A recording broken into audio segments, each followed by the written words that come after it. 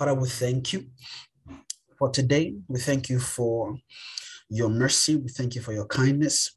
We thank you for your grace, even for us to come tonight again, even to learn. As we go through today's lesson, we ask, Father, that you would bless us with your spirit. You would guide us. You would speak to each and every one of us, Father. You would cause a blessing to rest upon each and every one of us, Father, that we will receive life again, even in this lesson, in this class today, in the mighty name of Jesus. Father, we believe that you have answered our prayers. We believe, Father, that you've heard us. Father, we believe that you will supply your spirit in abundance, even for understanding, even for help, even for growth, in the mighty name of Jesus.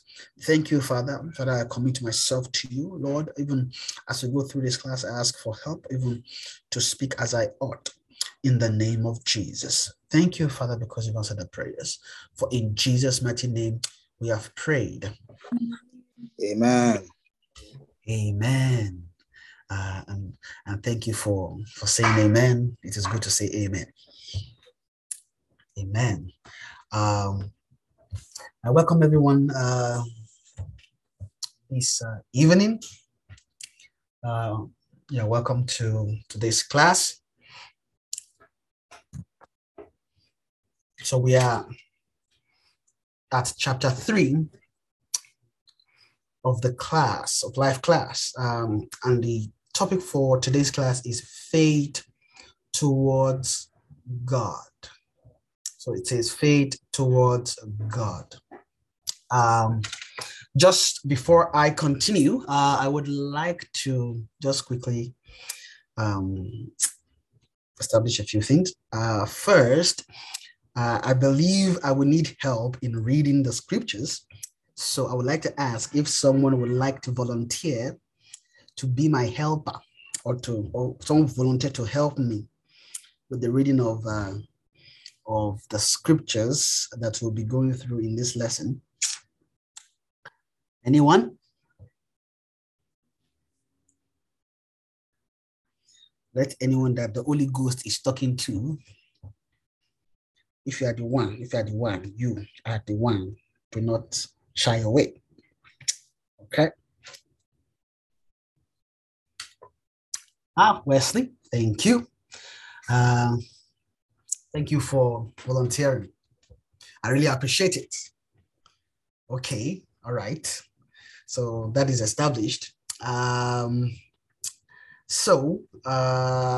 guess the other part will be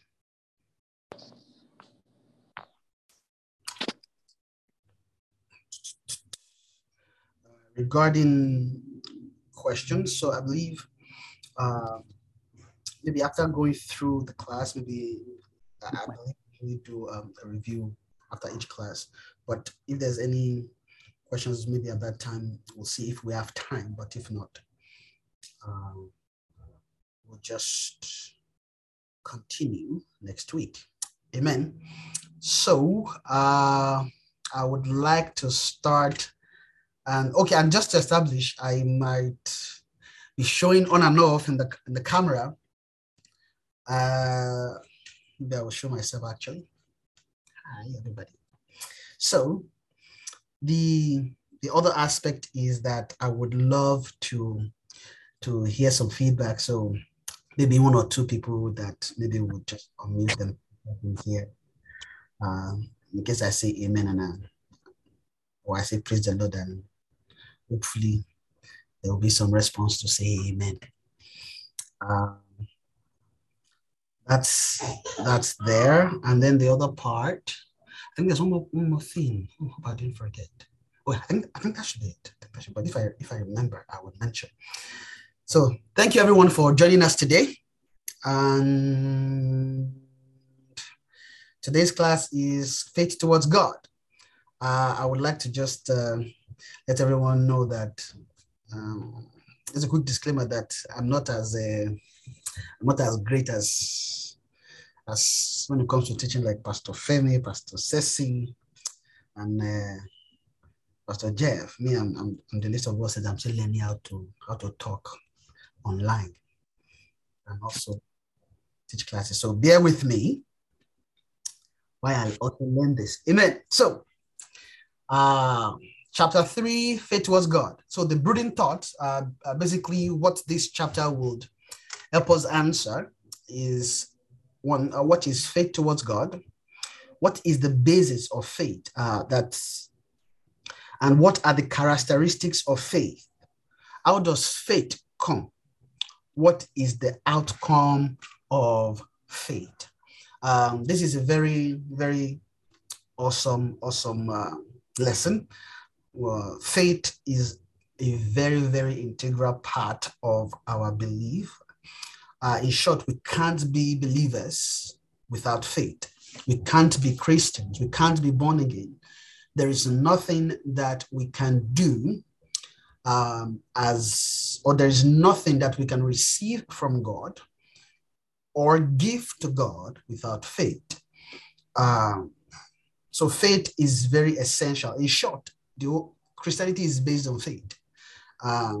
So without faith, I don't think we have what is called Christianity.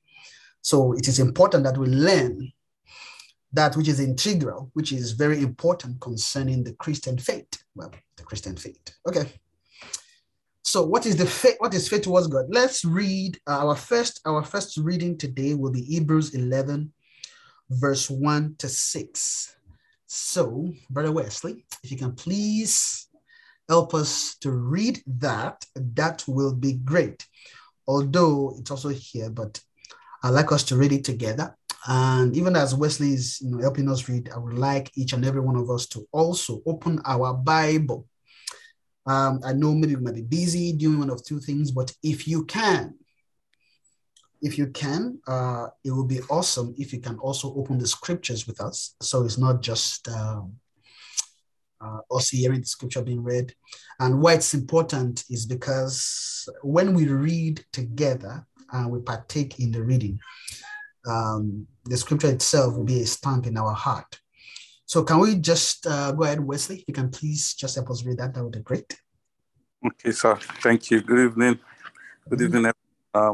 Hebrews chapter 11 from verse 1 to 6. Yes.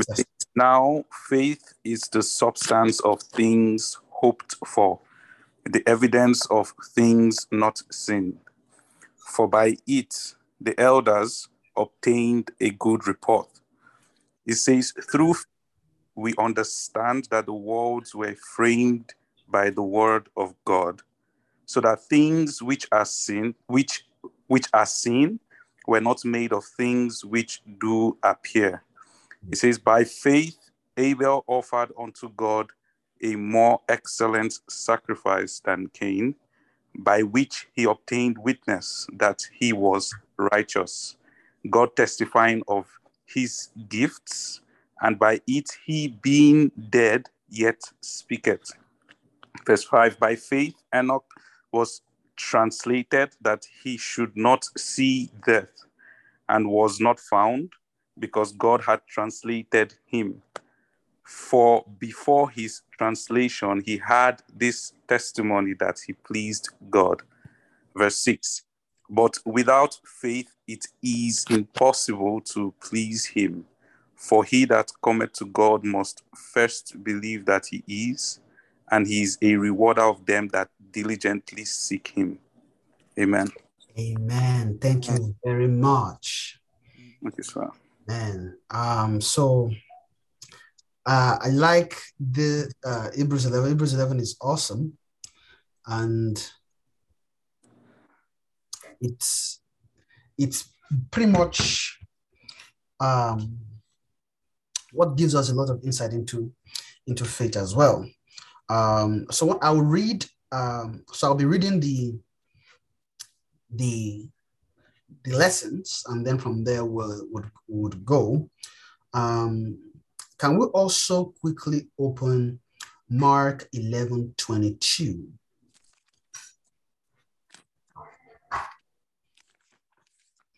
And then if we can read that.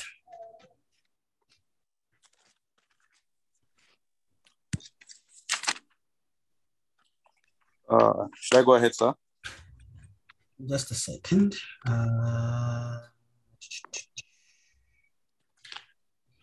Yes, you can go ahead.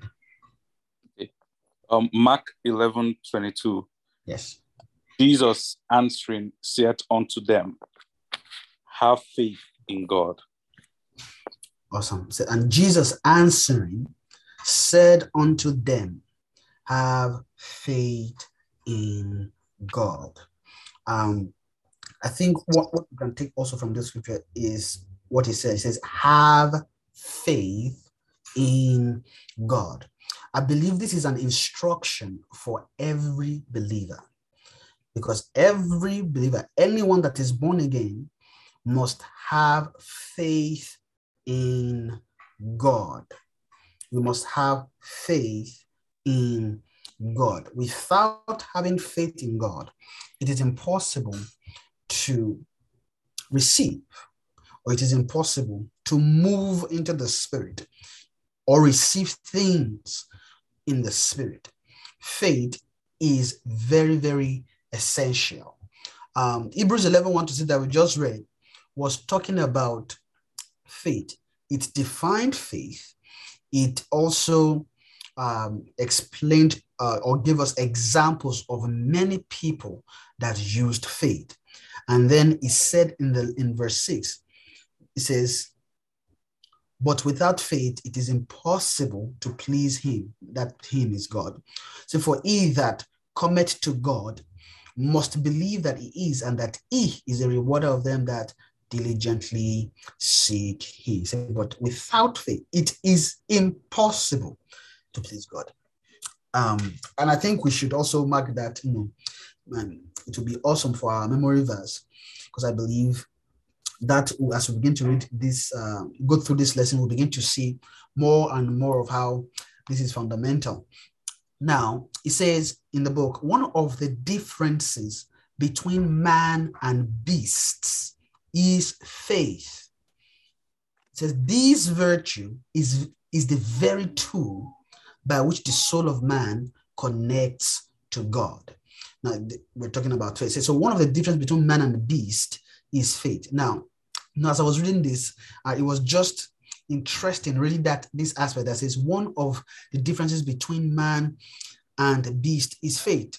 Now, imagine if you look at everything created, you would have man, you have angels, you have trees, then you have other living things. Like goat and all the animals you can think of, all the fishes, the birds of the air, the fishes or the animals in the sea, or fishes of the sea. When you look at every of these creatures, you will realize that they don't operate the way man operate when it comes to faith. Now, the difference, I mean, a fish or a goat does not need to have faith to do things. Or for example, a bird does not need to have faith to feed.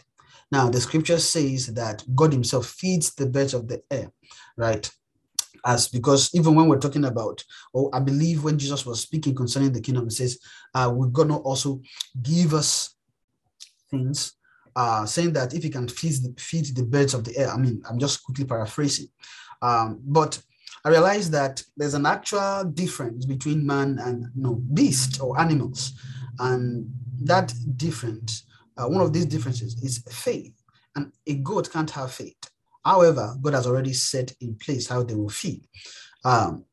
He that can have faith is man. It says this faith, this virtue is the virtue by which the soul of man connects to God.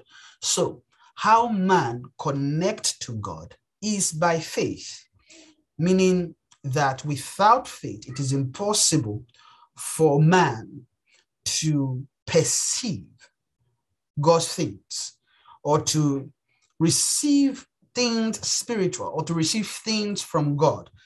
Man won't be able to deal on that level without faith.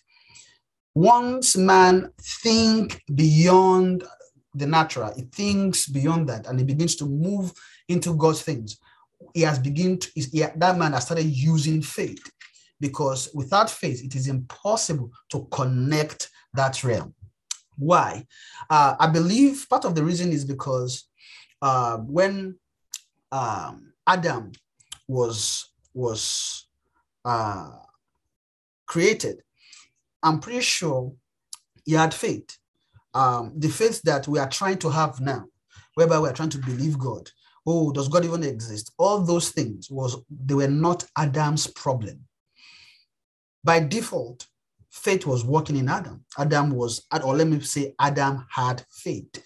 They didn't need to teach him to have faith. It was the basis by which he can have relationship with God. Then after Adam sinned, he now realized that over the years, Satan has been removing faith. What element of faith out of man? Men are getting weaker by the day. One of the things that actually gives strength to man is faith. That's one of them. But you now realize that when you begin to remove faith from a man, the man gets weaker. He begins to lose sense of God. He begins to lose sense of his maker, because it is removing that man from the spiritual realm and begin to make that man carnal, meaning there is no need to think about God or God supplying things or God giving things. Now it begins to move into the work of his hand. Now tilling the ground. I believe let me say, when we see in Genesis, when God began to speak to Adam, or when Adam sinned, and we see the scriptures which say that God cursed Adam. To me, I don't see it as a curse. I see it as God pretty much just telling Adam what his life is going to be like by the reason of the fruit he ate. Now, because the fruit he ate has capacity, has the power to cause Adam to begin to till the ground. Fruit that was just there. It didn't need to do any work. All those things are gone. He will now begin to labor. And that's as a result of man being dead to God and also shifting away from God, because another thinking, another working has entered, which began to move men away. Then over the years, you see, it's not immediately that faith went away. I believe, because you see that men of old, even in the example that we read earlier, they were talking about men of faith. Faith was not absent entirely on the surface of the earth. There was still faith. There were some men that were able to use faith, and they were able to connect with God. Starting with Adam. After the fall, Adam taught his children how to offer sacrifices to God. I'm pretty sure he must have taught them well. And the scripture tells us that Abel offered a better sacrifice, or according to the scripture, it says a more excellent sacrifice. So by faith, Abel offered unto God a more excellent sacrifice than Cain, meaning that there was faith involved in sacrificing. So over the years, faith was not something, or let's say in the beginning, faith was not something that is so esoteric. It's not just a few people. Adam had faith, Eve had faith, they were men of faith. Then over the years, things began to change, and then men began to lose faith. Faith begins to diminish, and then God was looking for people of faith, or people that can have faith. And of course, he found Abraham, he found Abel, of course, Abraham, later, because even the time of Abraham was because God was looking for faith. And not Abraham came from Noah, right? So of course, even from there, you can see in the nature of the people of the three sons of Noah, it's not necessarily all of them that have faith, right? And God was just looking for that seed who can have faith, Then he found Abraham, right? Abraham had faith. After that, there were a lot of other people, but I'll continue concerning this. So faith was not something that was strange. Faith was actually normal. It was the norm. It's unlike today that we are learning to have faith, because Satan has removed something out of men. He has removed faith out of men. So we are almost becoming numb to faith. which is why when we get born again, God will activate faith. So the moment our spirit is birthed, we experience the new birth, God puts in our spirit faith, restoration begins. Why? Because we can't even get born again without faith, because there's faith involved, because you have to believe. There is no faith, or let me put it this way, there is no believing without faith being involved. When you see believing taking place, there must be a kind of faith at work. No matter what little form it is, there must be faith at work. Amen. I mean, there's some other things that we're going to talk about here. I don't want to get ahead of myself, but because I know this aspect of faith, I was going to talk about, different kinds of faith, but we'll get there. Because in this we actually got to see some kinds of faith.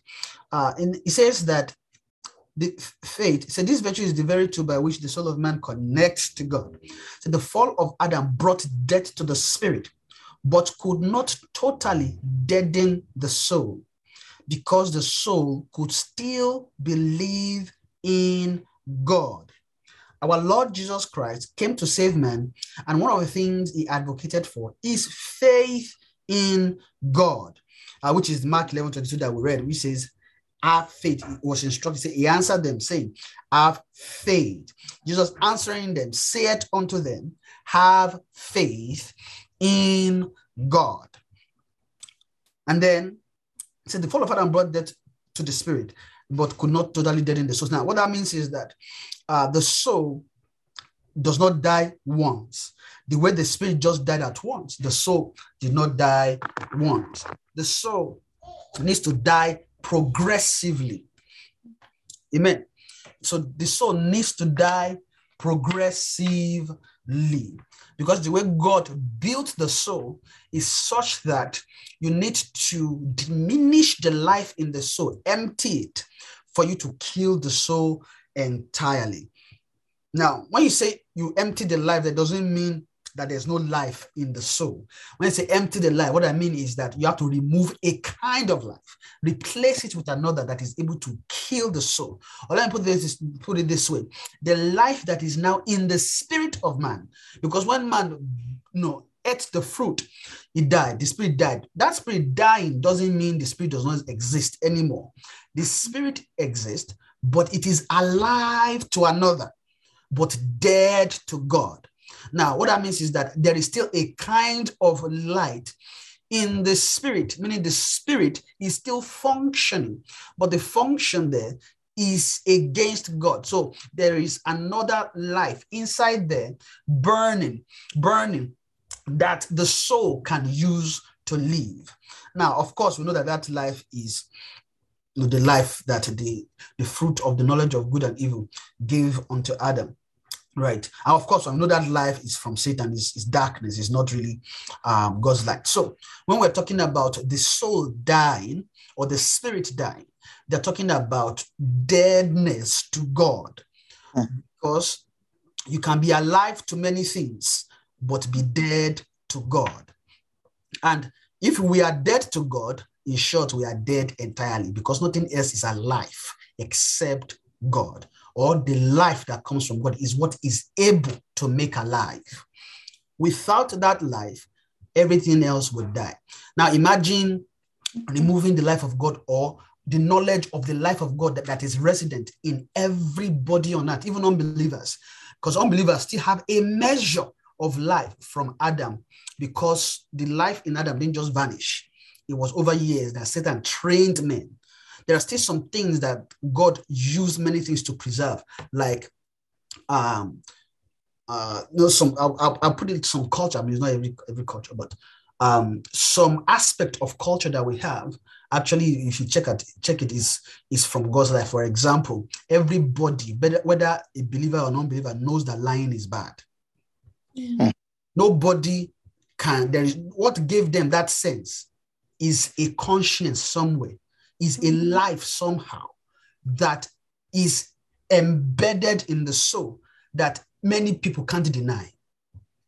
So whether they are born again or not, there is still some level of preservation of God's life by God's wisdom, either by some culture, some level of culture. For example, now they say respect, elders, things like that.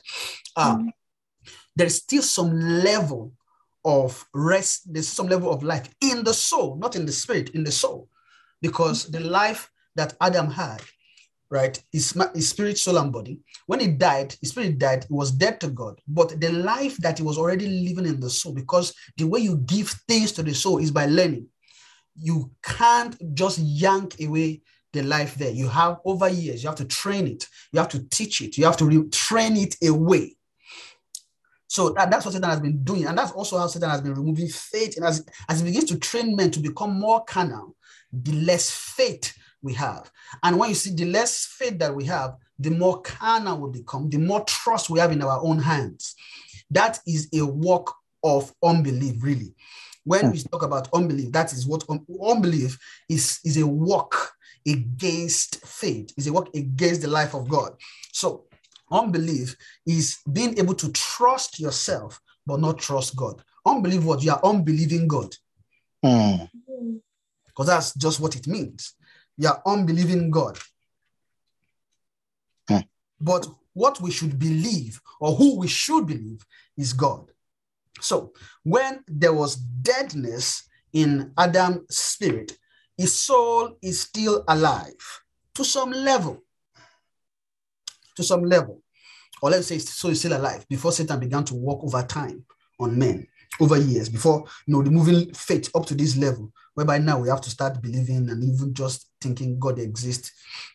And again, the Father will begin to trust in our hands. The Father will go from God because the Father will move away from faith. So according to this lesson, it says, dead in the soul because the soul could still believe in God. That's what this lesson is telling us now. It says the spirit, but could not totally dead in the soul. The fall of Adam could not totally dead in the soul because the soul could still believe in God. So I guess one of the things that I also want to bring out from this is this, that where believing takes place is in the soul. Where faith is put into motion is in the soul. You can have faith in your spirit. If it's not activated in your soul, it will not work. Meaning that you must put it to work. And that is why we're going to talk about this later, but I don't know how I can refrain myself from not talking about it, but I guess it is what it is. So we're talking about kinds of faith. We'll see it later. We have faith towards God, which what we're looking at, and we also have what we call faith of the Son. You notice that both of them requires activity. What I mean by that is because faith is active. You can't work either faith of the Son without working. Neither can you activate faith towards God without working. What I mean by working, it means works. What I mean by work means that there is a response needed from you and me. There must be a response. So I guess this will tell us that when it comes to Christianity, we can't just believe, just okay, we've learned this today, we've learned that tomorrow, and not putting it to action, putting it to use, not responding to God. I don't know how many of us have heard many times when maybe after a session in message, we just say, let's just begin to respond to God. Sometimes we just hear that and just let it pass away. But really, it's actually an instruction. Say, let us begin to respond to God, meaning that you've heard something. There is a response needed from what you have heard, which means that every message, there must be a response after. Yes, sir.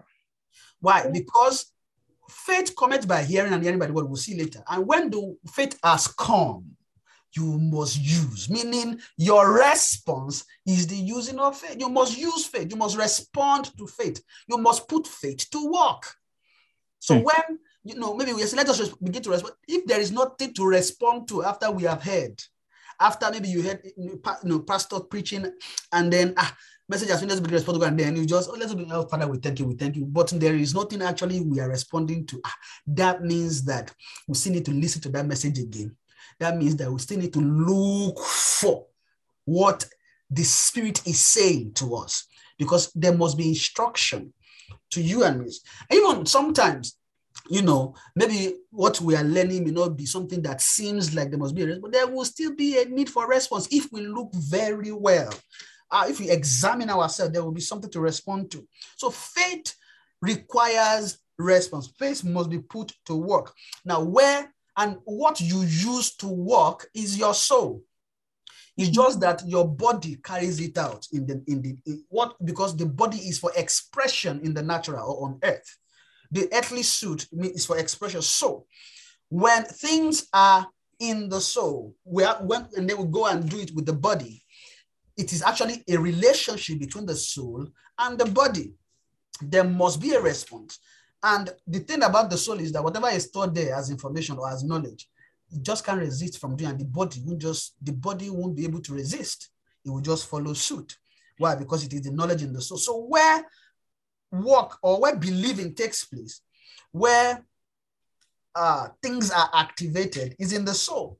But because the soul is a keeper, but the soul is made with an eternal fabric. It means that it can be filled eternally. It is possible for the soul to actually take eternal life.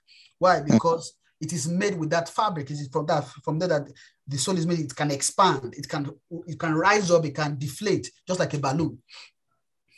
But unlike a balloon that will burst, the soul won't burst. It will just keep blowing up. Amen.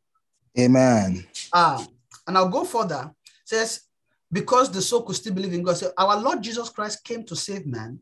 And one of the things he advocated for is faith in God.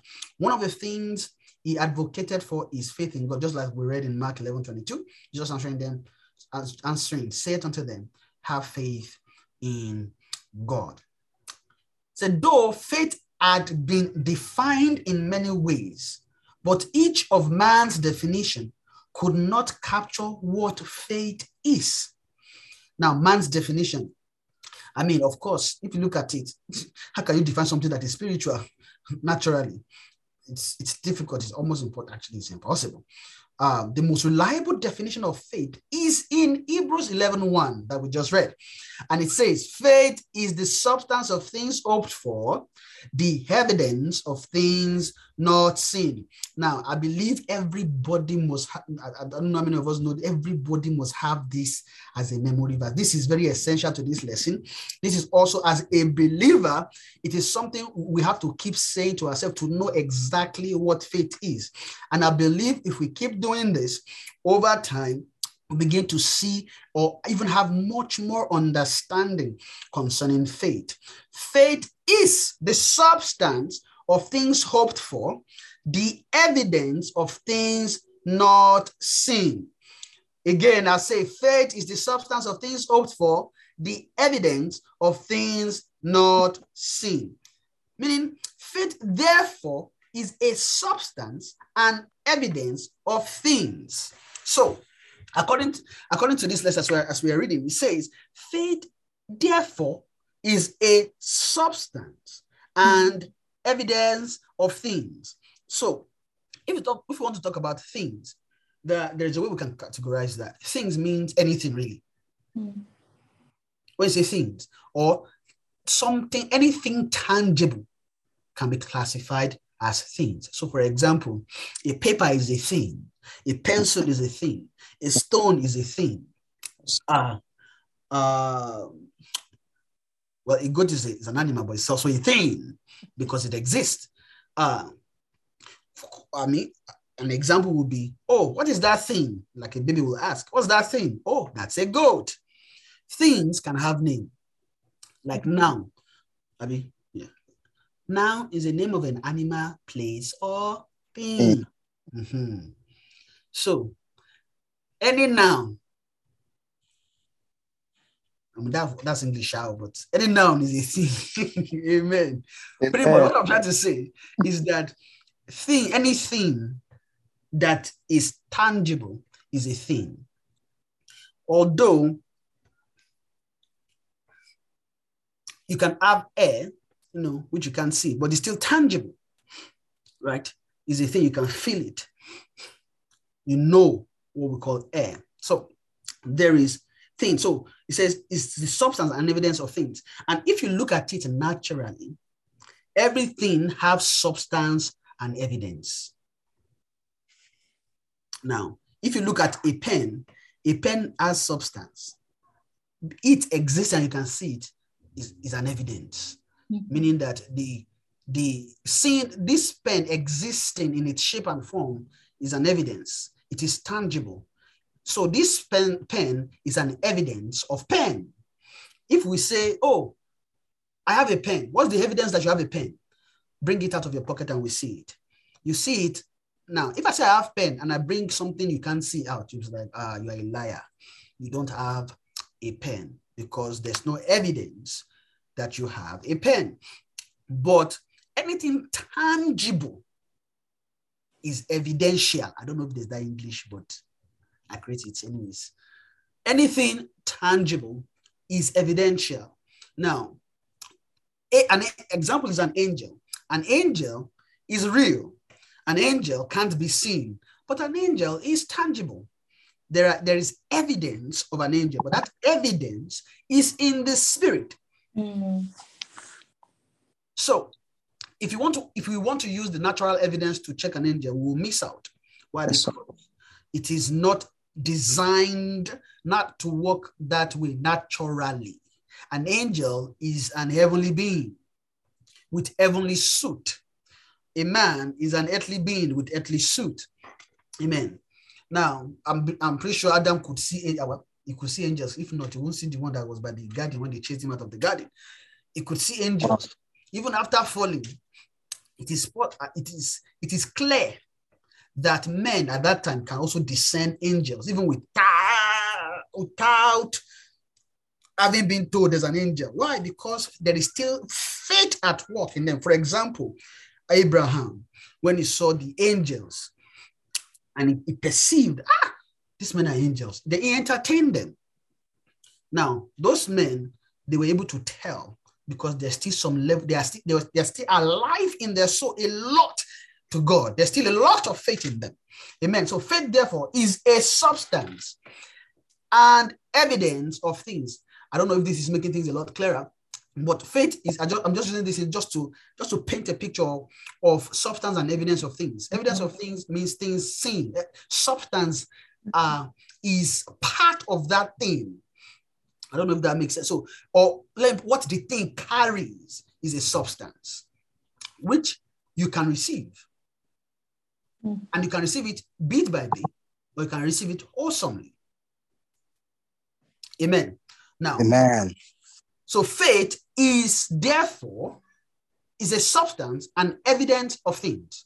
It's a substance and evidence of things. And you can say to yourself, faith therefore is a substance and evidence of things.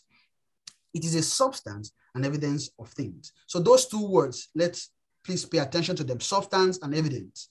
It is very important. Now, I'll move forward. It says faith towards God defined. So let us define what faith towards God is, because you see that we have been defining faith. Now, we are now coming to faith towards God. Now, faith towards God is a dogged expression from a man's heart, which shows his commitment and total reliance on God and his word. Amen. So faith towards God is a dogged expression from a man's heart. It means that faith towards God is something that is for us. Faith towards God is not for God. It is for us.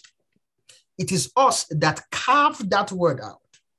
It's an expression. Why? Because it explains us, or it explains how we interact with God, because it is for us. Without faith towards God, we can't come to God, or we can't,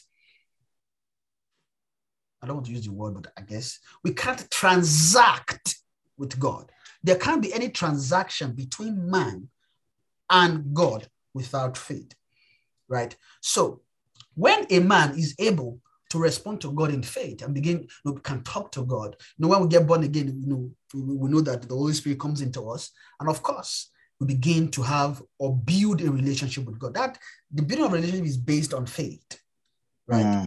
It's based on faith. That relationship is based on faith. Now, what will allow our own, relationship is two ways. When you have a friend, you would visit them, say hello to them, and your friends will come say hello to you. Now, imagine your friend can come to you, but you can't go to them. Your friend knows how to come, but you can't go to them. Why can't I go to them? I don't know the road to their house. I don't know how to get there. I can't even call them. There's no way to find out how to get there. Now, just looking at that expression, now look at a man and God, because God can reach us, but we can't reach him. Yes, sir. When we now respond to God, or when we begin to reach out to God, or let me put it like the example I was giving, when we now begin to learn the road towards God, it is faith that makes that happen. It is faith that makes it such that we can relate with God. So, of course, that expression will be carved out of man, because it is to express our relationship with God in a way. Amen. So it says it's out of man's side, which shows his commitment and total reliance on God. It shows our commitment and total reliance on God. So faith towards God shows our commitment and total reliance on God and his word. So when we open our Bible in the morning, we read it in the hope of having fellowship with God, with the Holy Spirit. What is at work is faith. And what allows us to rely on God's word. So for example, when you read your Bible and you believe what is there, what makes that possible is faith. Now, because you are showing that you rely on God's word, right? You also rely on God. So when you say faith towards God, I have faith towards God. I believe in God. You can't have faith towards God if you don't believe in God. So I believe in God. I trust him. I trust his word. That's this simple scenario, that example is a show of faith towards God. So you can now see how our believer Christian journey is based on faith entirely. Just imagine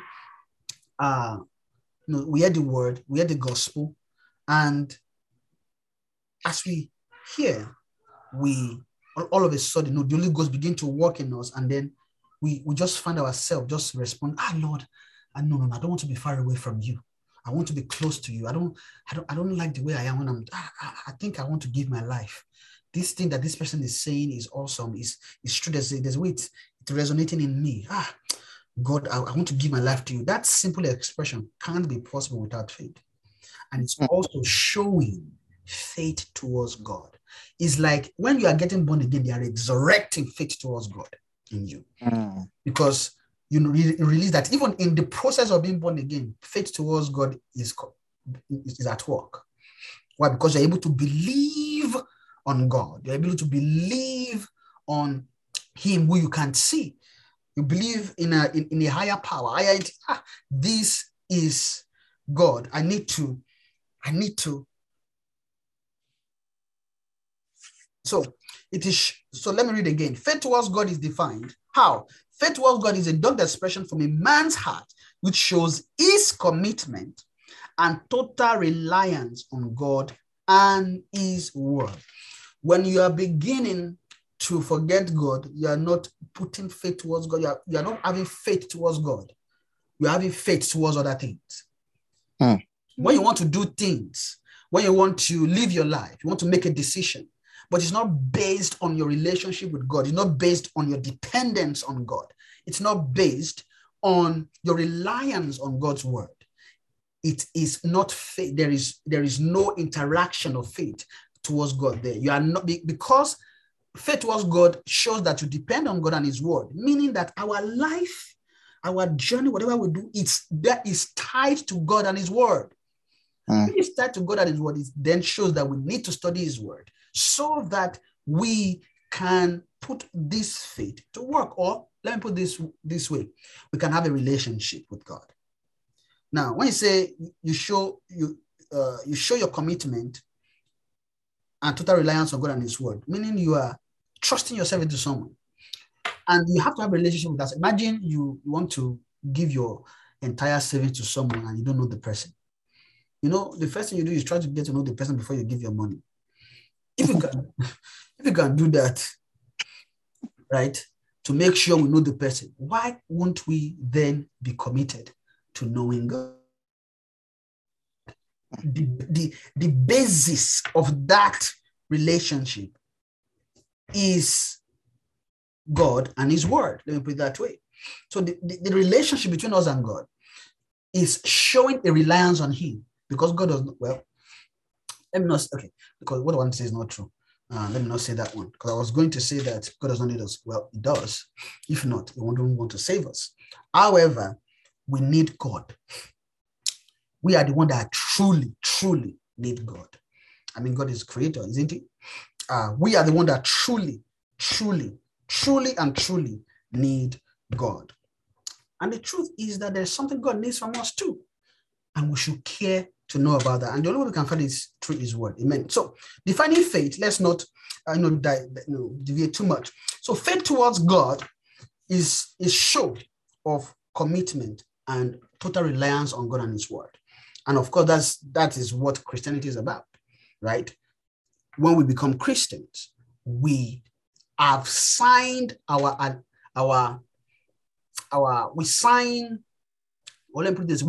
to commit ourselves to God, to trust Him, to believe that He has our best interest. He has our love at heart. Is not going to leave us. He's not going to forsake us. He's not going to treat us badly. He has our best interest. So we are committing ourselves to God. So we are relying on Him. And that is a show of faith towards God. Then I'll move forward. The next one is that we're going to look at is faith towards God, what it does, right? So faith towards God, we've defined it. Now we are looking at what faith towards God does. Now, before I move further, I want to just establish again that faith towards God, we should look at the word as its faith. It is towards God. If it is faith towards God, it means that it is from somewhere towards somewhere, right?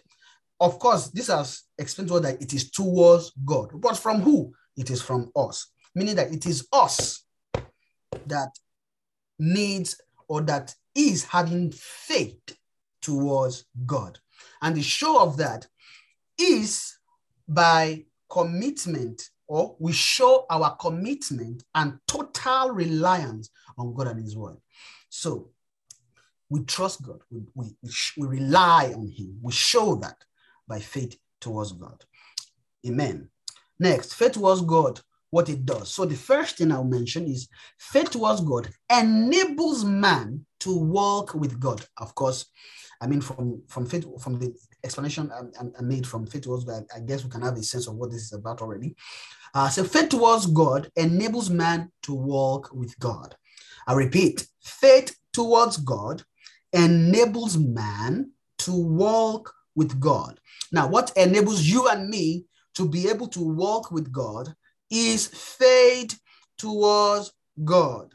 So it is what enables us. Now, enables means that it empowers us, right?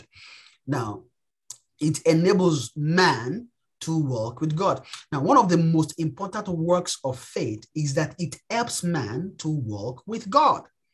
All the patriarchs of faith, though were dead in their spirits, could still connect to God because of faith.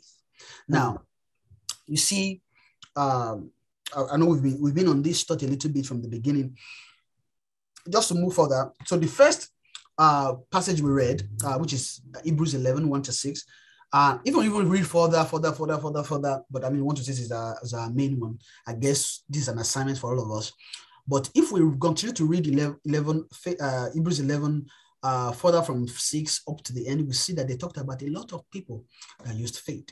But you now realize that these people are the people that we consider in the Old Testament, or in the era that is the Old Covenant, in the era of the Old Covenant, before the New Covenant or the New Testament. And of course, the New Testament is, when you say the New Testament, of course, we know that it's talking about the testament that Christ himself now, I would say, author or officiated or brought to us, right? Because there was the old and then there's the new. So the New Testament is talking about things that now begin to flow out of the New Testament or the New Covenant through Jesus Christ. Amen. Man. Faith towards God enables us to walk. But one of the most important works of faith is that it helps man to walk with God. All the patriarchs. So the people that were mentioning in Hebrews 11, they are called patriarchs or father of faith, or the patriarchs of faith. Oh, patriarchs of faith, it's already there. Though they were dead in their spirit, of course, we know that when Adam fell, the spirit, every man's spirit is dead. It means that until Jesus came, died, and resurrected, and brought forth the new way, everybody is dead in their spirit. Why? Because there was no way to bring the spirit back to life. The way to do that is in Christ, is in Jesus. Without Jesus, there is no regeneration. There is no new creation. Right? And thank God we learned that lesson in our last lesson, right? So the new creation reality is that when we get born again, our spirit is regenerated. So all the patriarchs, everybody in the Old Testament, Abraham, Enoch, and we read here, all of them, they were dead in their spirit, but they were still able to operate faith. Even though they were dead in their spirit, right? But they were able to still connect with God. It means that there's still some level of faith left in them. Yes, sir. Amen. Amen.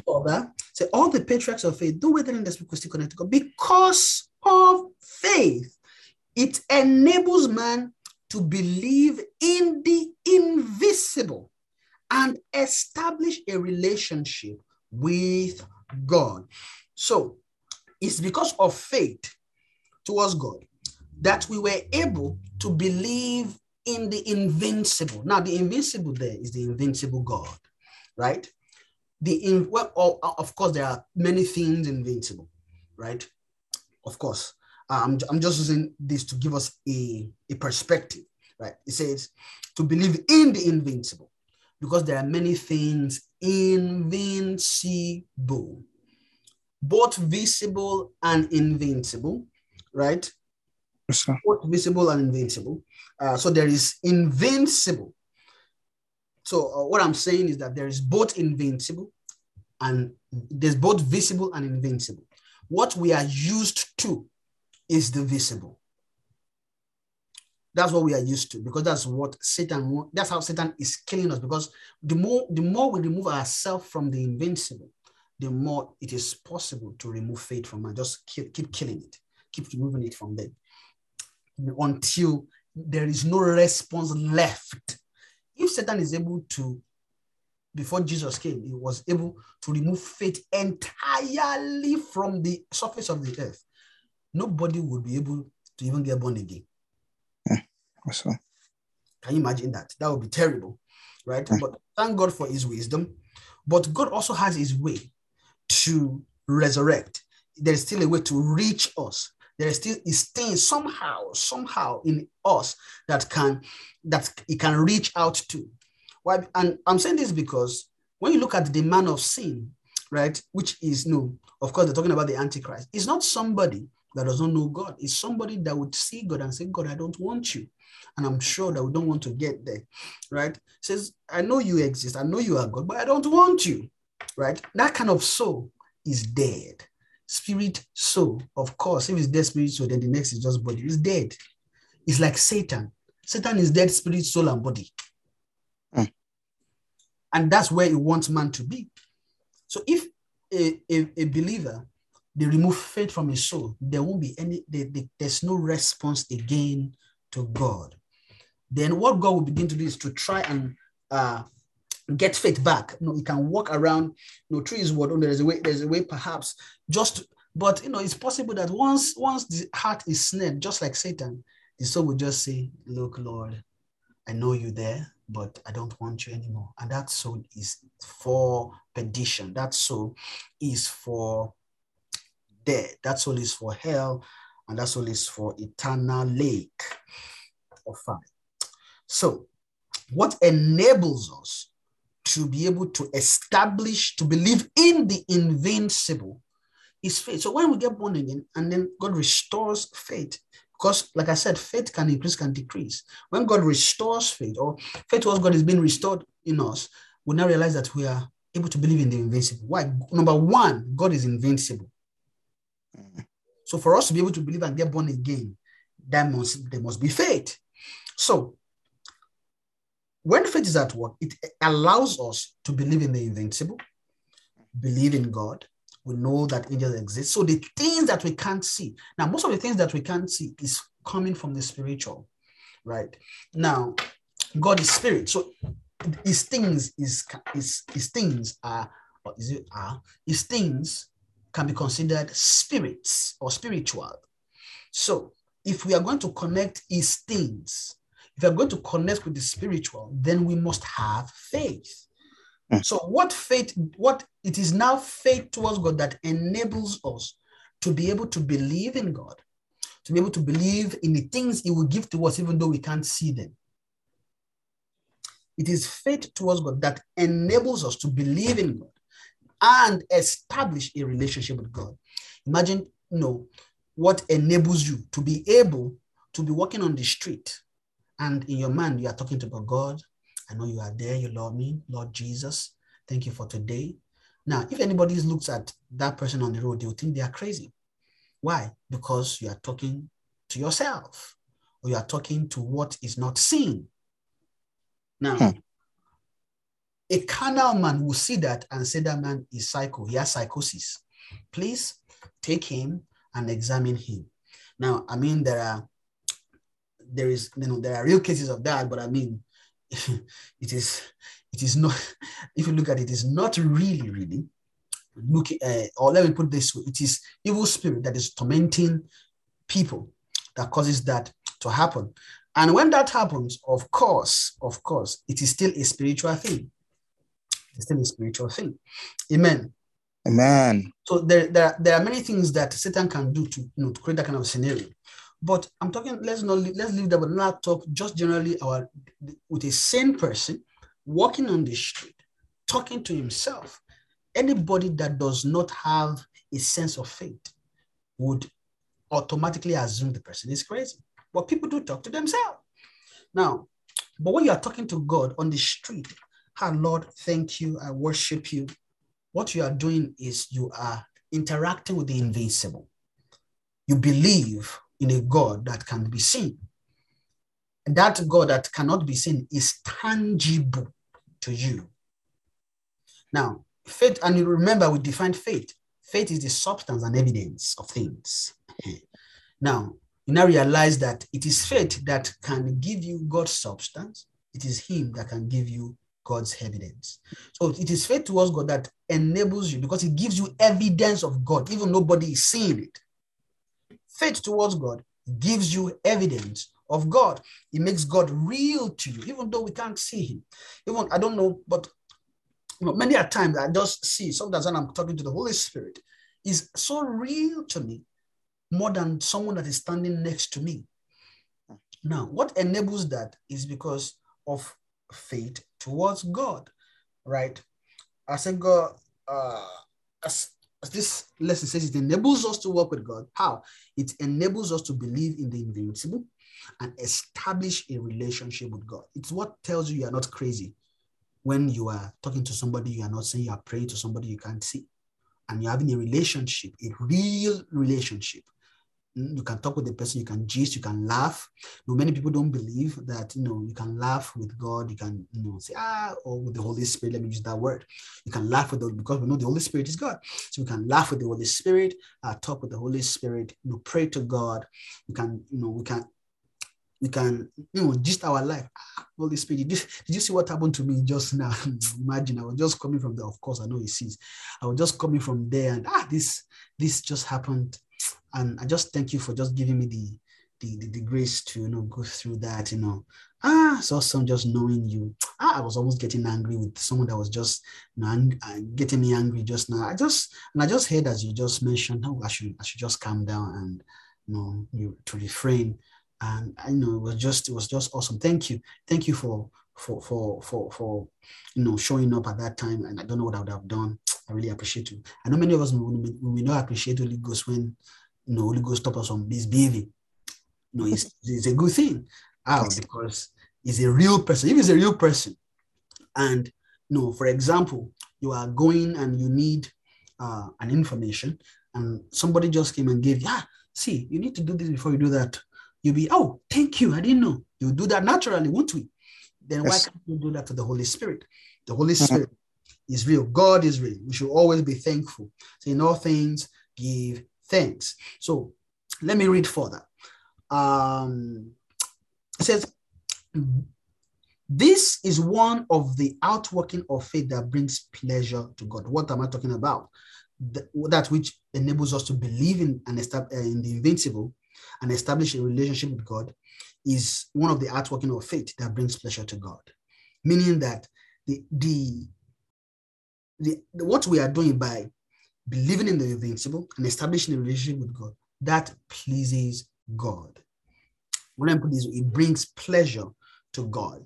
And also, just to establish this lesson, we have Genesis chapter 5, verse 24, Genesis chapter 17, verse 1, Hebrews chapter 5, verses 5 to 6. Can we quickly just read those verses just to see examples of men that walked with God in Scripture?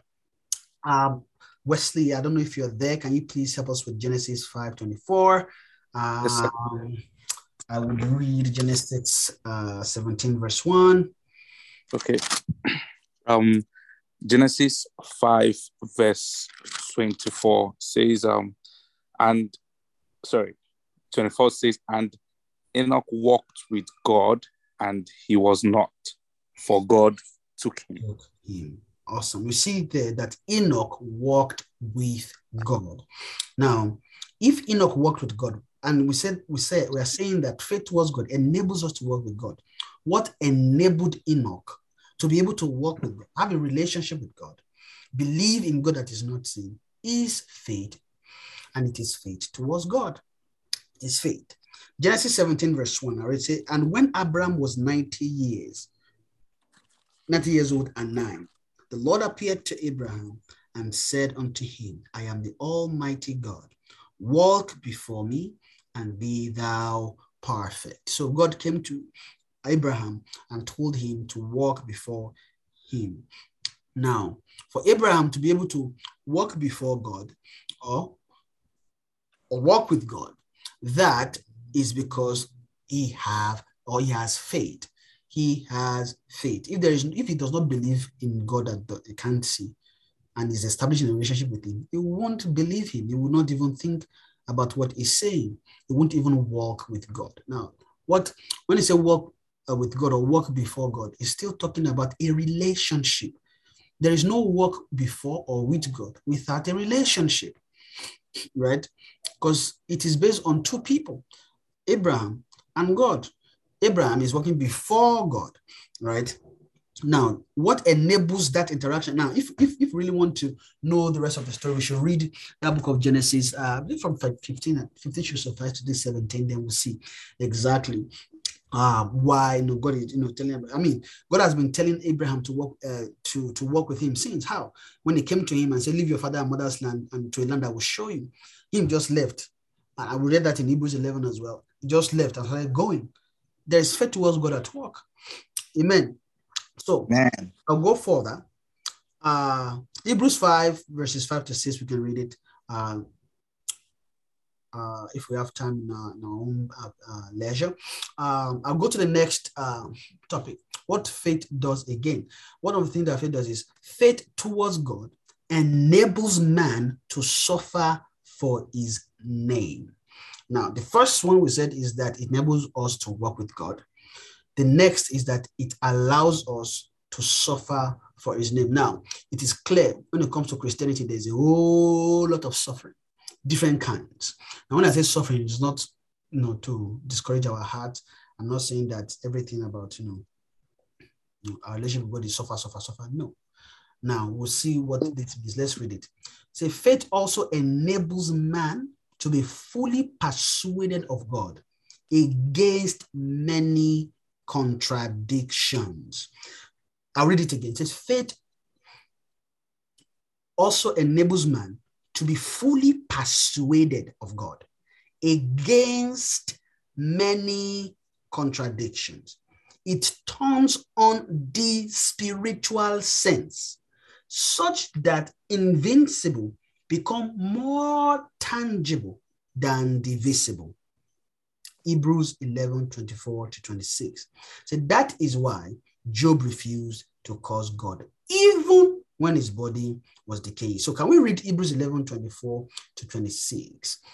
Brother Wesley, if you can please help us, that will be great.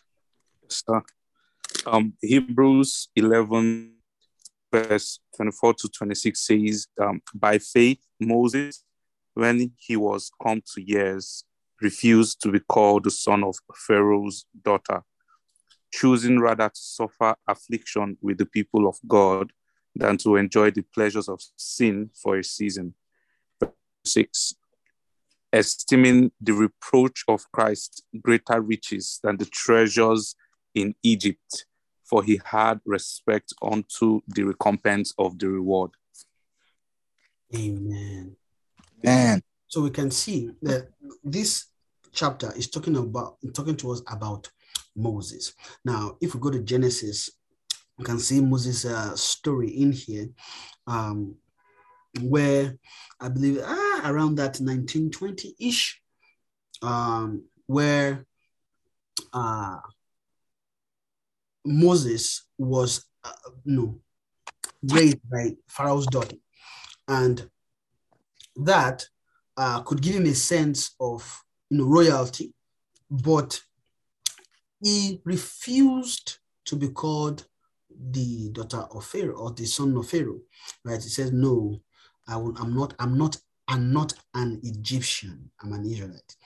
No, not looking at the consequences of what that could bring to him. The suffering that will, imagine saying you are denying who is, okay, fine, I'll go and live by yourself. And your own people, imagine you've never lived with them, and perhaps they don't even consider you part of them because you have been raised by their oppressor. And him refused to be called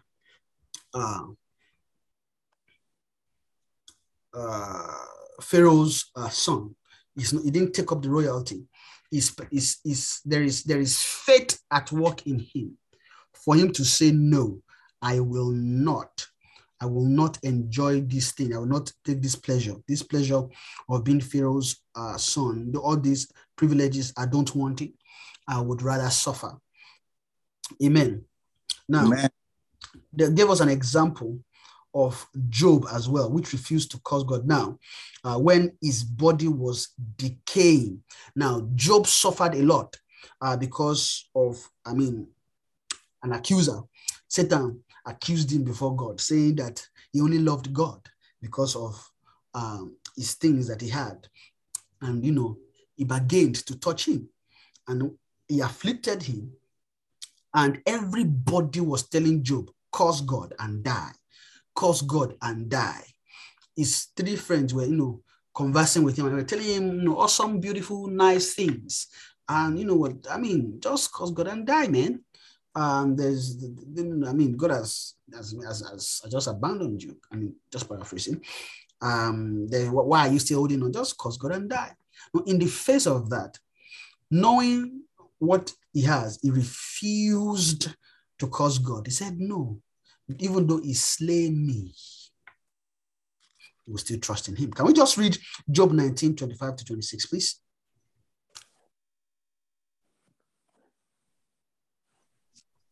Yes, sir. Job 19, 25 to 26, almost there. Sorry. Okay. So Job 19, 25 to 26 says, for I know that Redeemer liveth, and that he shall stand at the later day upon the earth. Yes. And though after my skin worms destroy this body, yet in my flesh shall I see God. Amen. Amen. Some of us may not be able to go through some of the things that Job went through.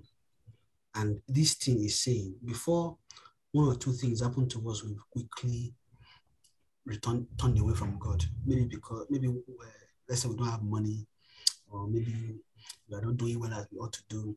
All of a sudden, we already started. We ourselves will curse God straight away. It's the test of Job that most of us are facing. Even though not in his own version, in our own version, or maybe there's a lack somewhere. The first thing we are doing is curse God. We don't think all those murmurings and say, God, why have you been looking down at me? I've been serving you and all these things still happening to me. What is this now? We are cursing God. Why? Because we're already doing what Job refused to do. It took on it. He said, no, I will remain in faith. I will remain in faith. Let me read that again. Job 19:25. It says, for I know that my Redeemer liveth, and that he shall stand at the latter day upon the earth. So he was still looking forward to the latter day. Say, and though after my skin worms destroy this body, yet in my flesh shall I see God. Is he saying that even this body that is rotting, that is decaying, I will still see God with it? Imagine what persuaded him to believe that. It had to be faith. He had to believe in something that is not. Why? Because every evidence that is seen, every substance that is seen, is telling him it is over. Curse God and die. But faith was at work in him. He has the substance and evidence of another thing. He does not have substance and evidence of things he can see. He has substance and evidence of things he cannot see. And this was possible simply because of faith. Amen.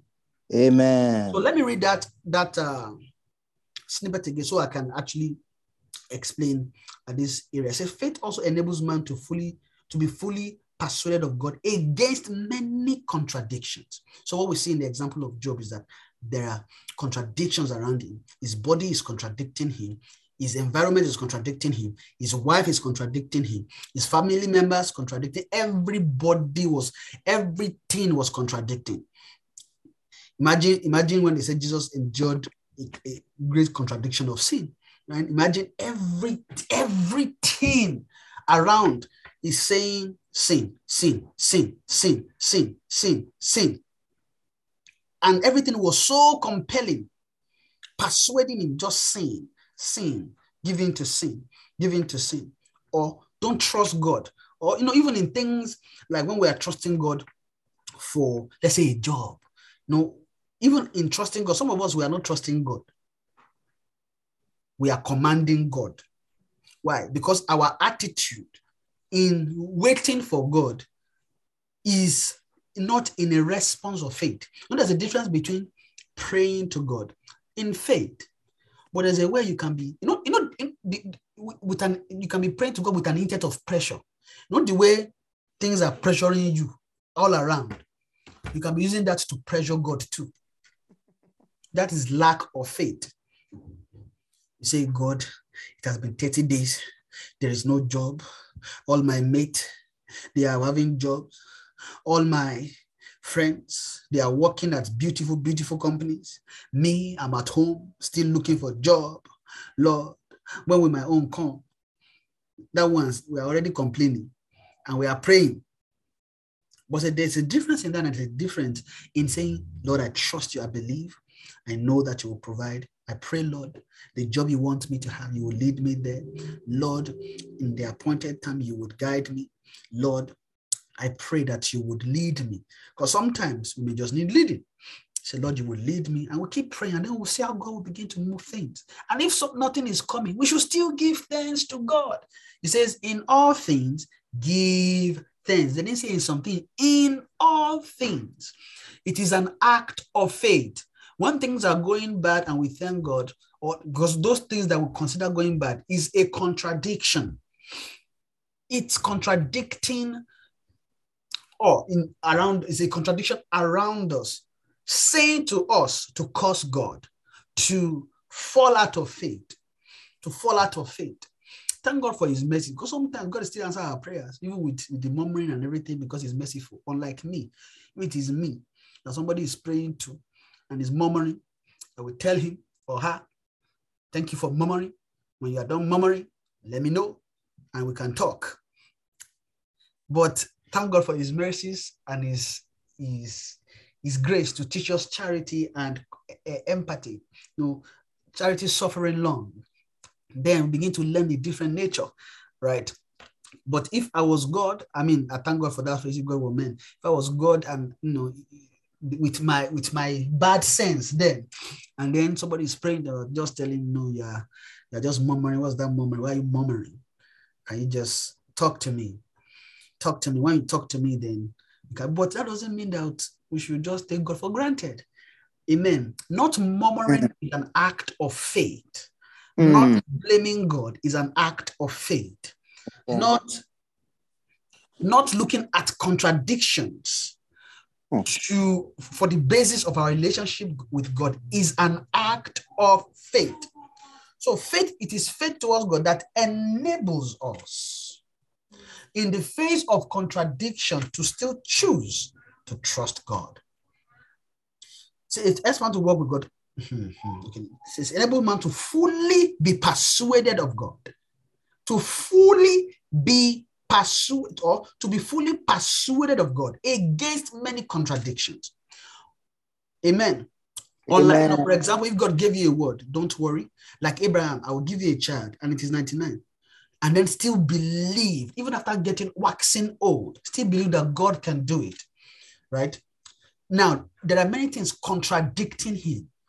His present condition is contradicting. His age is contradicting to him.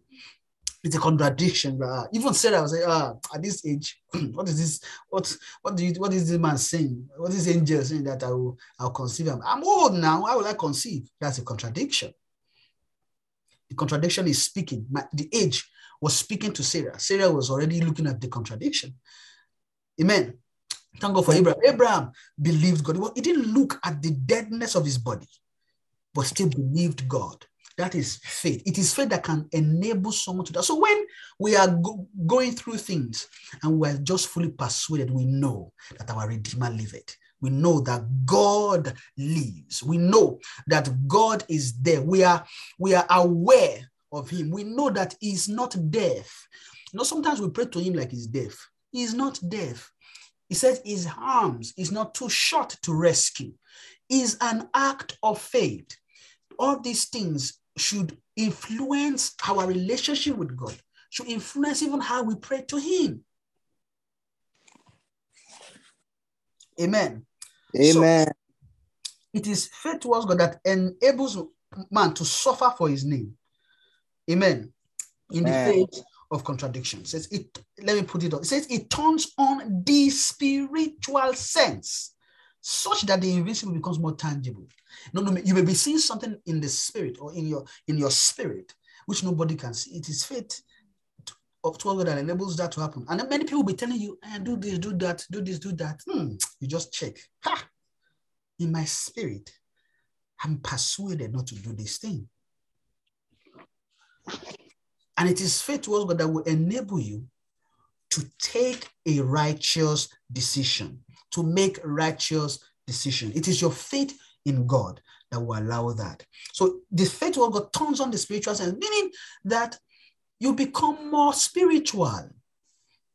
I'm not talking with respect. When I say become more spiritual, well, I'm not talking about with respect to Christ's mind. I'm talking with respect to being alive to things spiritual. Meaning, for example, God, number one. Two, things he gives, like his word, when he's talking to us, right? It's also in our relationship, in our day-to-day relationship, it also makes us to look into another realm for living. Because the life we have currently here teaches us to look at the natural. Look at what your hands can do for you. Job, go to work, go to school, do this or that. All this will be said. Okay. Go and get this kind of job there. Once you make this amount of money, go and apply for financing you with a dealership, they'll give you a car. When you look at all this setup, I'm not saying they are bad. I'm saying when you look at the setup, you see that it is given a chance for us to neglect, for us to forget, for us to not even look into the spirit to receive things. Why? We begin to look, okay, if you want to receive, just do this, you get this result. Imagine, and that thing is sweet. Why? Because if you do, you can do this and that and get something. You now realize that when somebody believes too much in that, they'll be losing spiritual sense. Why? Because they won't tune into another way God can provide things. God, I mean, I'm not saying God will remove process. I'm saying there is a way God brings things in the spirit. There's a way God brings things in the natural, in the spiritual to the natural. God can provide. God can move money to you. God can provide job to you. God can give things in the natural. But God is not bound, or God is not. Let me not say God's not bound. I'll put it this way: God really wants to give are not things around you in the natural, but He can also give that, and there's a way we can get it, and it is by faith. Faith towards God can bring some result in that area. Faith towards God allows us to trust God for our provision. You realize earlier we mentioned that faith towards God is our total submission, or is a show of our commitment and reliance on God and His word. So it means that whatever we want, we ought to rely on God for provision. Even if we know that we can do 1, 2, 3 to get this, we should still trust God for provision. We should not trust in our hand and our ability to do 1, 2, 3, because we can do 1, 2, 3 and not get what we want. Or let me put it this way: we can add 1, and if I can add 1, add 2, I'll get 3. In the spirit, it is possible you add 1 and you add 2 and you don't get 3. It is possible. Or when I say in the spirit, I'm talking about when you are looking at things in the natural, which you think if you add 1 plus 2 should normally give you 3. You realize that it doesn't always work that way. You can add 1 and 2 and then you get 0. You'll be wondering what is happening. That's where most of our frustrations come. What is happening? I'm supposed to get 3. It's 0. Lord, what is going on? What is going on? It could be God, that God is saying, don't worry, that 0 is there for now. It is just a temporary delay in answer. Once the answer is fully downloaded, you see that 0 will turn to 3. Many of us who may not have patience to wait for 0 to turn to 3, because they're just the way God do things. So even though in the natural 1 plus 2 will give us 3, I'm just using this as an example because I hope it will help us understand it better. So we should not. What I'm saying is that we should not trust in our ability to get things to work. We should have a total reliance on God and still do what we need to do, right? And God will make all things work together for good. Amen. Amen. Let me read further. It says, even when his body was decaying, the three, I've talked about it. It turns on the spiritual sense, such as the invisible becomes more tangible than the visible. Amen. So the three Hebrew boys would rather endure being roasted alive in the flame of fire than to bow to the king's graven image. That is Daniel 3:12-30. This outworking of faith that makes one willing to suffer for his name pleases God. So this outworking of faith that makes one willing to suffer for God's name pleases God. So when we don't contradict our faith, when we don't compromise our faith, it pleases God. When we are facing many contradictions, but still believes in God, it pleases God. So faith towards God is also what enables us to be able to suffer for God's name. Now let's read this story about the Hebrew boys. Wesley, can you please help us read Daniel 3:12-30? It's a long read, but let's hope that we can get to it pretty fast. Yes, sir. Daniel chapter 3, verse 12-20. I read, it says, there are certain Jews whom thou hast set over the affairs of the province of Babylon, Shadrach, Meshach, and Abednego. These men, O king, have not regarded thee. They serve not thy gods, nor worship the golden image which thou hast set up. Then Nebuchadnezzar, in his rage and fury, commanded to bring Shadrach, Meshach, and Abednego. Then they brought these men before the king. Nebuchadnezzar spake and said unto them, is it true, O Shadrach, Meshach, and Abednego? Do not ye serve my gods, nor worship the golden image which I have set up?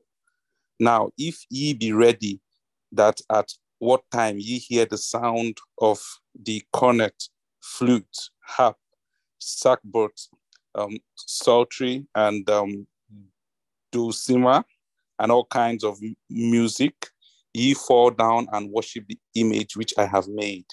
Well, but if ye worship not, ye shall be cast the same hour into the midst of the burning fiery furnace. And who is that God that shall deliver you out of my hands? 16, Shadrach, Meshach, and Abednego. 16, Shadrach, Meshach, and Abednego answered and said to the king, O Nebuchadnezzar, we are not careful to answer thee in this matter. If it be so, our God whom we serve is able to deliver us from the burning fiery furnace, and he will deliver us out of thy hand, O king. But if not, be it known unto thee, O king, that we will not serve thy gods, nor worship the golden image which thou hast set up. Then was Nebuchadnezzar full of fury, and the form of his visage was changed against Shadrach, Meshach, and Abednego. Therefore he spake and commanded that they should heat the furnace 7 times more than it was wont to be heated. 20. And he commanded the most mighty men that were in his army to bind Shadrach, Meshach, and Abednego, and to cast them into the burning fiery furnace. Then these men were bound in their coats, their hosen, and their hats, and their other garments, and they were cast into the midst of the burning fiery furnace. Therefore, because the king's commandment was urgent, and the furnace exceeding hot, the flame of the fire slew those men that took up Shadrach, Meshach, and Abednego. 23, and these 3 men, Shadrach, Meshach, and Abednego, fell down bound into the midst of the burning fiery furnace. Then Nebuchadnezzar, the king, was astonished and rose up in haste and spake and said unto the counselors, did we not cast 3 men bound into the midst of the fire?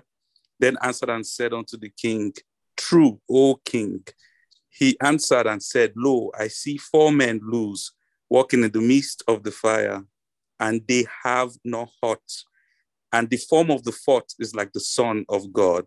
Then Nebuchadnezzar came near to the mouth of the burning fiery furnace and spake, and said, Shadrach, Meshach, and Abednego, ye servants of the Most High God, come forth and come hither.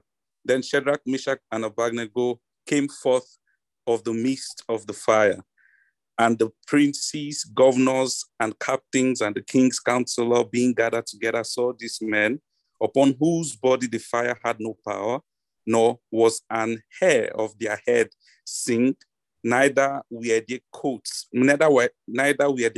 changed, nor the smell of fire had passed on them. Then Nebuchadnezzar spake and said, Blessed be the God of Shadrach, Meshach, and Abednego, who had sent his angel and delivered his servant that trusted in him, and have changed the king's words and yielded their bodies, that they might not serve nor worship any god except their own God. Therefore, I make a decree that every people, nation, and language which speak anything amiss against the God of Shadrach, Meshach, and Abednego shall be cut in pieces, and their houses shall be made a dunghill, because there is no other God that can deliver after this sort. 30. Then the king promoted Shadrach, Meshach, and Abednego in the province of Babylon. Amen. Can we see the example of faith that they explain to us here, that Meshach, Shadrach, and Abednego refused to bow down to the idol, to the graven image. Nebuchadnezzar, who was the king then, or the ruler, wanted to kill them. Now, they were fully persuaded. They said, we are not careful to answer you in this matter. See, and what will make them to say that and be bold, willing to suffer, is because they trust in their God. They have believed in him. They have committed themselves to him. And let me see if I can quickly read what they said to him, just to see their response. Let me quickly go up. Okay. Said in verse 16, said Shadrach, Meshach, and Abednego answered and said to the king, O Nebuchadnezzar, we are not careful to answer thee in this matter. If it be so, our God whom we serve is able to deliver us from the burning furnace, and he will deliver us out of thy hand, O king. So they trust and believed God. What is at work in them is faith towards God, because they were putting to work their faith in God, their faith towards God. They put it to work. They trust in God. They submitted themselves. They did not compromise for God. And they said that he is able to save us. Get what they said next after that. In verse 8, it says, but if not, be it known unto the king that we will not serve thy God, nor worship the golden image which thou hast set up. Said, even if he did not deliver them, they will still not bow down. Meaning they were willing to suffer for God. They were willing to not, let's put it this way, to not compromise God's standard. They were not compromising God. They were not compromising his values. They were not compromising, because the reason why they didn't want to bow to another God, of course, you know that they were from Israel initially. So they know that God is one, but one God. They will not serve any other God but God. As we know, thou shalt not serve any other God before me. No, they've heard that, of course, but it's more than just the commandment to them. It is their lifestyle. They have so much faith in God that they were willing to not serve any other God, or bow down to any other God, or make a graven image of another God. Some were struggling, but them, they were not struggling. They were able to just obey that. Why? Because of faith. They have faith in God. They trust God. They were able to commit themselves to God. So this is also an encouragement for us when maybe some things are happening different contradiction is speaking around us to just compromise. You know what? You can just lie a little. Oh, no. This thing, there's no law that says you can't do it. But Holy Spirit is telling you inside you, don't do this thing. You won't just remove that and just go ahead. What would allow you to just obey, even in the face? And another example is that it might even be something that requires that for you to lose money. So, for example, maybe they say that you should do something that, your spirit, they say you should, just don't do it. But if you do it, maybe they're going to give you $1 million. Just imagine that. And you're like, inside of me, Holy Spirit is saying no. Maybe something is not clear yet. Okay. Let me wait on God. Right? But because we see 1 million that we can quickly, 1 million, God has brought blessing. Oh yeah, let's go and do. And it might be things that is unlawful, that is unrighteous, that you may need to do.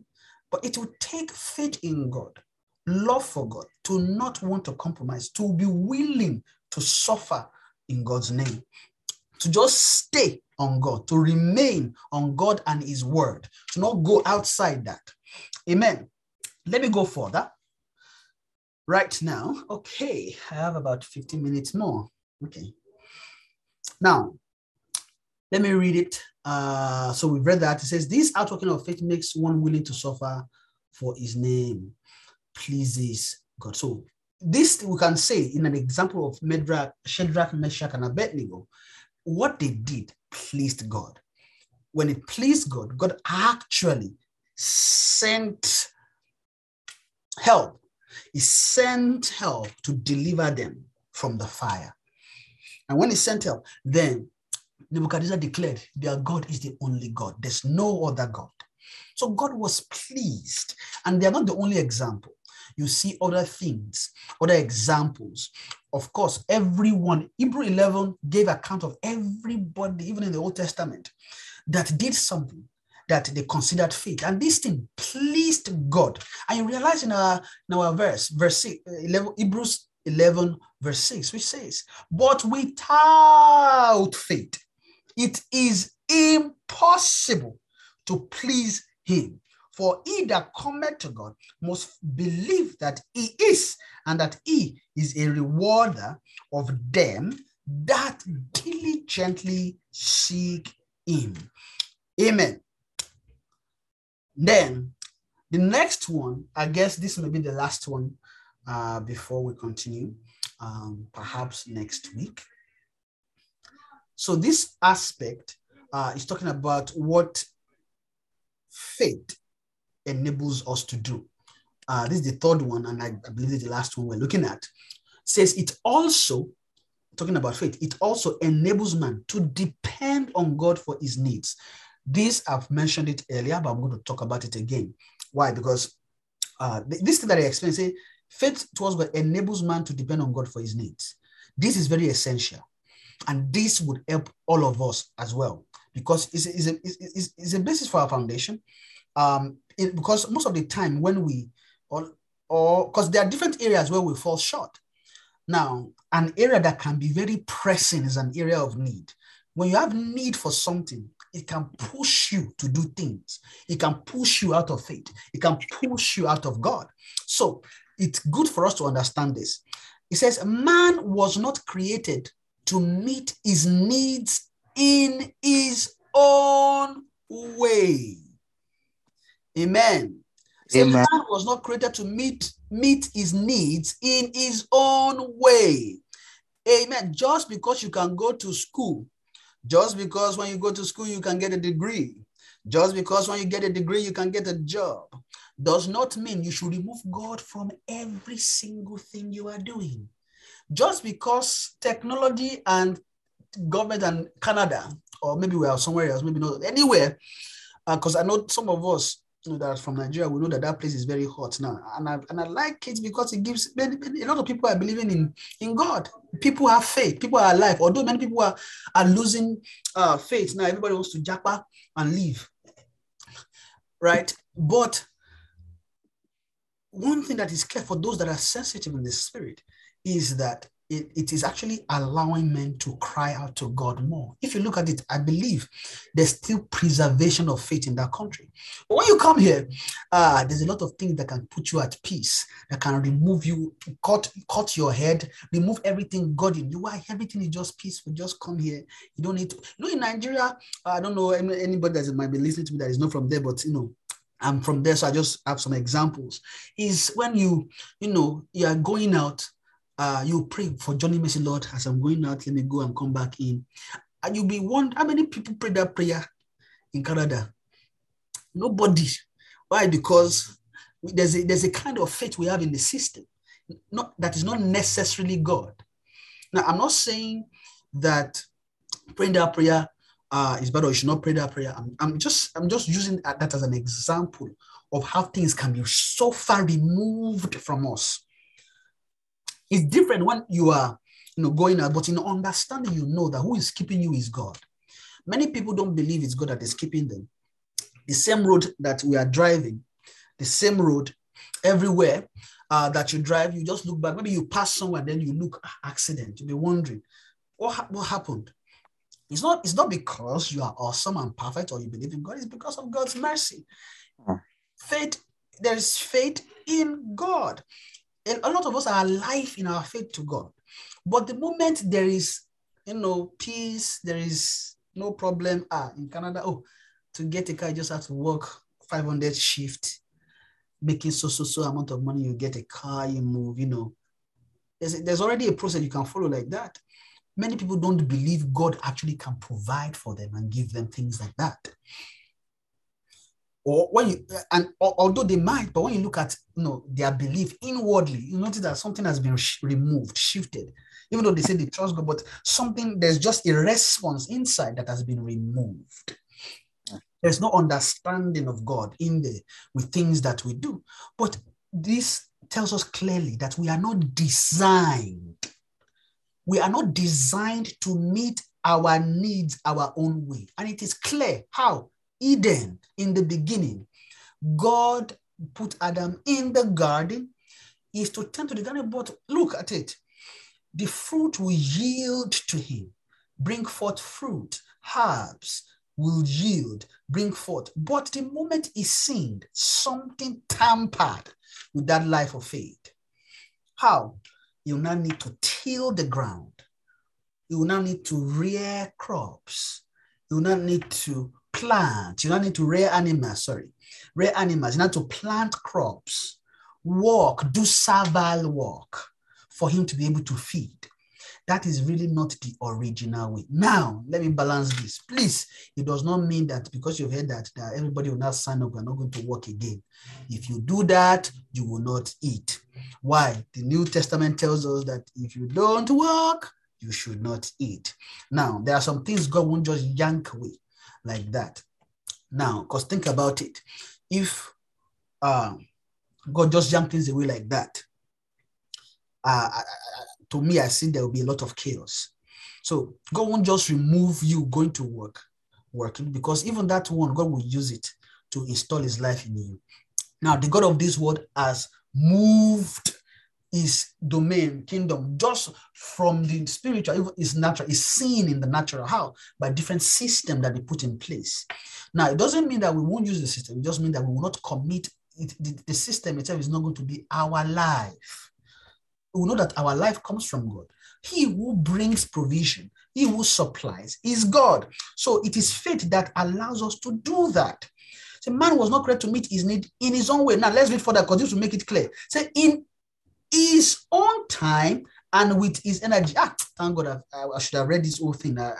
It's keep my mind, because this actually gives us a better picture. I'll read it again. It says, man was not created to meet his needs in his own way, in his own time, and with his energy. But it doesn't mean you will not work, because when you look at it now, in his own way, in his own time, and when you look at those three things, what you're already seeing is I go to work, I give my time, I make money. When I'm giving my time, I'm using my energy. And of course, check will come. Paycheck, it don't show. Now, that is not the original design. So anybody with this mindset is a Gentile. Now, when we go to work, it doesn't like we'll go to work. Going to work, we're not saying we're not going to go to work. We're going to go to work. Like I said, balancing it. Either does not work, should not eat. That's scripture. Now, they're not talking about going to work and making money and things like that. Now, there is a sense in man. It is possible that we so trust in the ability to do something to get results with our own hands outside of God, without any dependence, without any reliance, without any leading from God. And most of these things usually end in sorrow, and you spending your soul. You may, the funny thing is that you may give your time, give your energy, meet your need, and make a lot of money. But one thing will be missing. You'll be missing life. Your soul will be suffering. We can do those things at the expense of our soul. Because what we use to actually get these things, right, to meet our needs, to spend our time and our energy, what we use for that is our soul. And when we spend it without faith, it is clear we're going to spend life. Aye. We're going to spend life. We're going to labor. Because of time, I'm not going to read. I don't know, maybe next week we'll see if I can continue from here. But it is clear when you go to Isaiah, and then let me quickly see if I can quickly read. Because of time. Isaiah 50.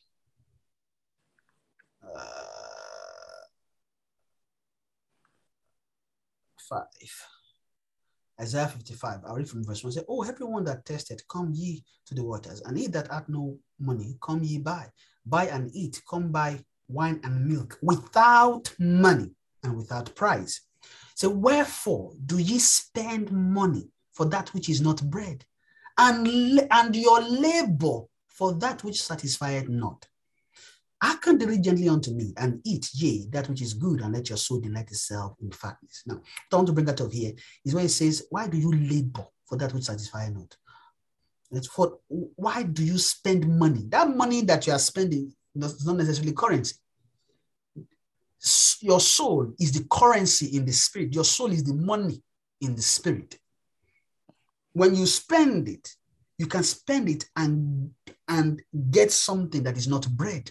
But what the soul ought to eat is bread. When I say bread, I'm talking about things spiritual. Now, bread is meal, is food. It's God that feeds us spiritually. Now, we can spend our soul for that will not actually edify, that will not give life to us. We can labor. That labor, imagine tilling, just spending your soul energy. Imagine you can spend your soul, work and work and work and work, and just get a little, or even you can even get plenty, but then at the expense of your soul, right?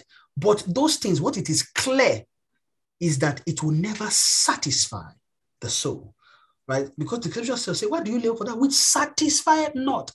And here's the truth. Nobody that does not have God is satisfied. They would always be looking for something. Now, everything may look glamorous, everything may look awesome, but there is always a vacuum in the soul of man. That vacuum is meant to be replaced by God. If it's not there, the soul cannot take it. Why? The only thing that can satisfy the soul is that which is eternal. The soul is made with an eternal fabric. And he who is eternal, who is God, is the only person that can feel it. Anything that is not made of that fabric, the soul will end up swallowing it. That is why we enjoy things for just a moment. Yes, How?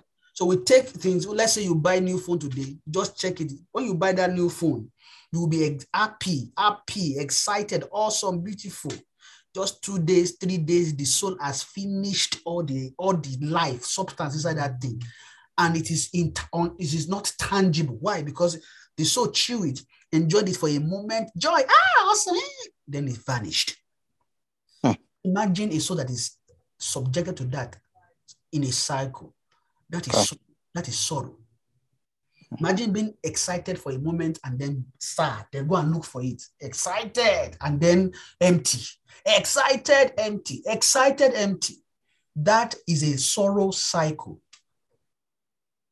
So man is not designed to meet his need in his own way, in his own time, and with his own energy. There must be an element, there must be a sense of God in there. It says anybody with this mindset is a Gentile. Now we'll read Matthew 6, 31 to 32. Time has gone, it's already 9. Sorry, I'll just maybe take our time for like 5 minutes and then I'll round up. But I just need to quickly read this Matthew 6, 31 to 32. Wesley, if you can please quickly help us read it. Yes, sir. That is what we will read, and then we'll end for today. and then we'll continue from there next week. Okay. Matthew chapter 6, verse 31 to 32. Therefore, take no thought, saying, what shall we eat, or what shall we drink, or wherewithal shall we be clothed? For after all these things do the Gentiles seek. For your heavenly Father knoweth that ye have need of all these things. Amen. Amen. Are we seeing what the scripture is saying here? So, just to buttress that point of we're not meant to meet our needs by our own way, meet our needs in our own way, in our own time, with our energy. Doesn't mean we won't spend time or energy, right? But anybody, because the Gentiles, this is what they do. They take thought. So from what we just read, right? Because I think what also gives us perspective is that from verse 26, I already said, behold the fowls of the air, for they sow not, neither do they reap, nor gather into barns, yet your heavenly Father feedeth them. Are you not much better than they? Which of you by taking thought can add 1 cubit unto a stature? And why take ye thought for raiment? Consider the lilies of the field, how they grow. They toil not, neither do they spin. And yet I say unto you that even Solomon is not in all his glory was not arrayed like one of these. Wherefore, if God so clothed the grass of the field, which today is and tomorrow is cast into the oven, shall he not much more clothe you, O ye of little faith? Therefore, take no thought, saying, what shall we eat? Because it's still talking about lack of faith here, right? Take no thought for what shall we eat, or what shall we drink, or which shall we be clothed? For all these things do the Gentiles seek. See, this thing they just mentioned is our problem. If you check it, our problem somehow is tied to what we shall eat, what we shall drink, and what we shall wear. Most of the time, we're thinking about what we shall eat, how much money we will have to take food. Okay, we want to wear clothes, want to shine. We are fashion. If we like fashion, want to show class, right? And then other things. What shall we eat? What shall we drink? It's talking about feeding. Now, if you check, everything is tied to that. If it's about things you are doing, maybe at work to illegally to earn more money, it's still tied to what you shall eat, what you shall drink, what you shall wear. Most of our problem is tied to those things. What we shall eat, what we shall drink, what we shall put on, then it will be pushing us to do many things. And then it will push us to go and get things outside God or outside God's way or the way God designed for things to come to you.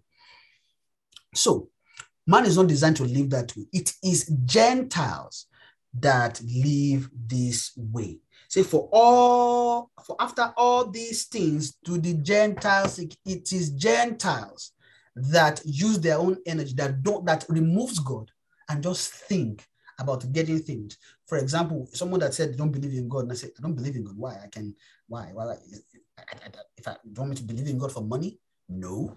I don't need to do that. Why? Because I'm making millions already. Now, that kind of a soul is trusting in his own strength, time, and energy, and getting things provided in his own way. Now, we are not designed to live that way. And I want to make this clear and then I round up. And I think this one should sink into each and every one of our heart. Say, man was not created to meet his needs in his own way. You realize that he didn't say that man's need is not meant to be met. He says man was not created to meet his needs in his own way. It means that it is God that clearly should make or that should declare or show for us a way for our needs to be met. If God does not bring solution to that, that means we are going to do it ourselves. We should have total reliance on God in bringing things or in meeting our needs. Whether we are going to spend our energy and time or not, there must be total total reliance on God for our needs to be met. It takes faith. So when someone is now trusting God for their needs, believing God for their needs, it is faith towards God at work, because it shows commitment to God and His word. Amen. Amen. Amen. Amen. So next week, we are going to continue. I think I have to stop here because it's already time. And I trust, I don't know, I'm very blessed, by this today. I don't know if you are blessed, but I'm blessed greatly just looking at this, just seeing what faith enables, faith will go, what it is and what it enables us to do. I'll just quickly recap, right? First, it says faith is the substance and evidence of things. So faith is the substance of things, also according to Hebrews, the evidence of things not seen. So according to this lesson, it says clearly that faith is the substance and evidence of things. I know we have still not seen that this area explained further, but in next lesson, we're going to see further how this comes into play, how faith is the evidence and substance and evidence of things. We're going to see it clearer in the next lesson. So let's not forget that our memory, these are part of our memory verse for today. Faith, Hebrews 11:1. Faith is the substance of things hoped for, the evidence of things not seen. Then 2, a highlight for us is that faith is in Hebrews 11 verse 6. So, but without faith, it is impossible to please God. Now, we'll now see how we please God in part of what faith enables us to do, which is what we mentioned. 3 things we mentioned. The third we're explaining, but we've not finished. The first, that it enables us to depend on God for our needs. So that's the last one we were looking at. Faith towards God enables man to suffer for his name, that's God's name. And faith towards God enables man to walk with God.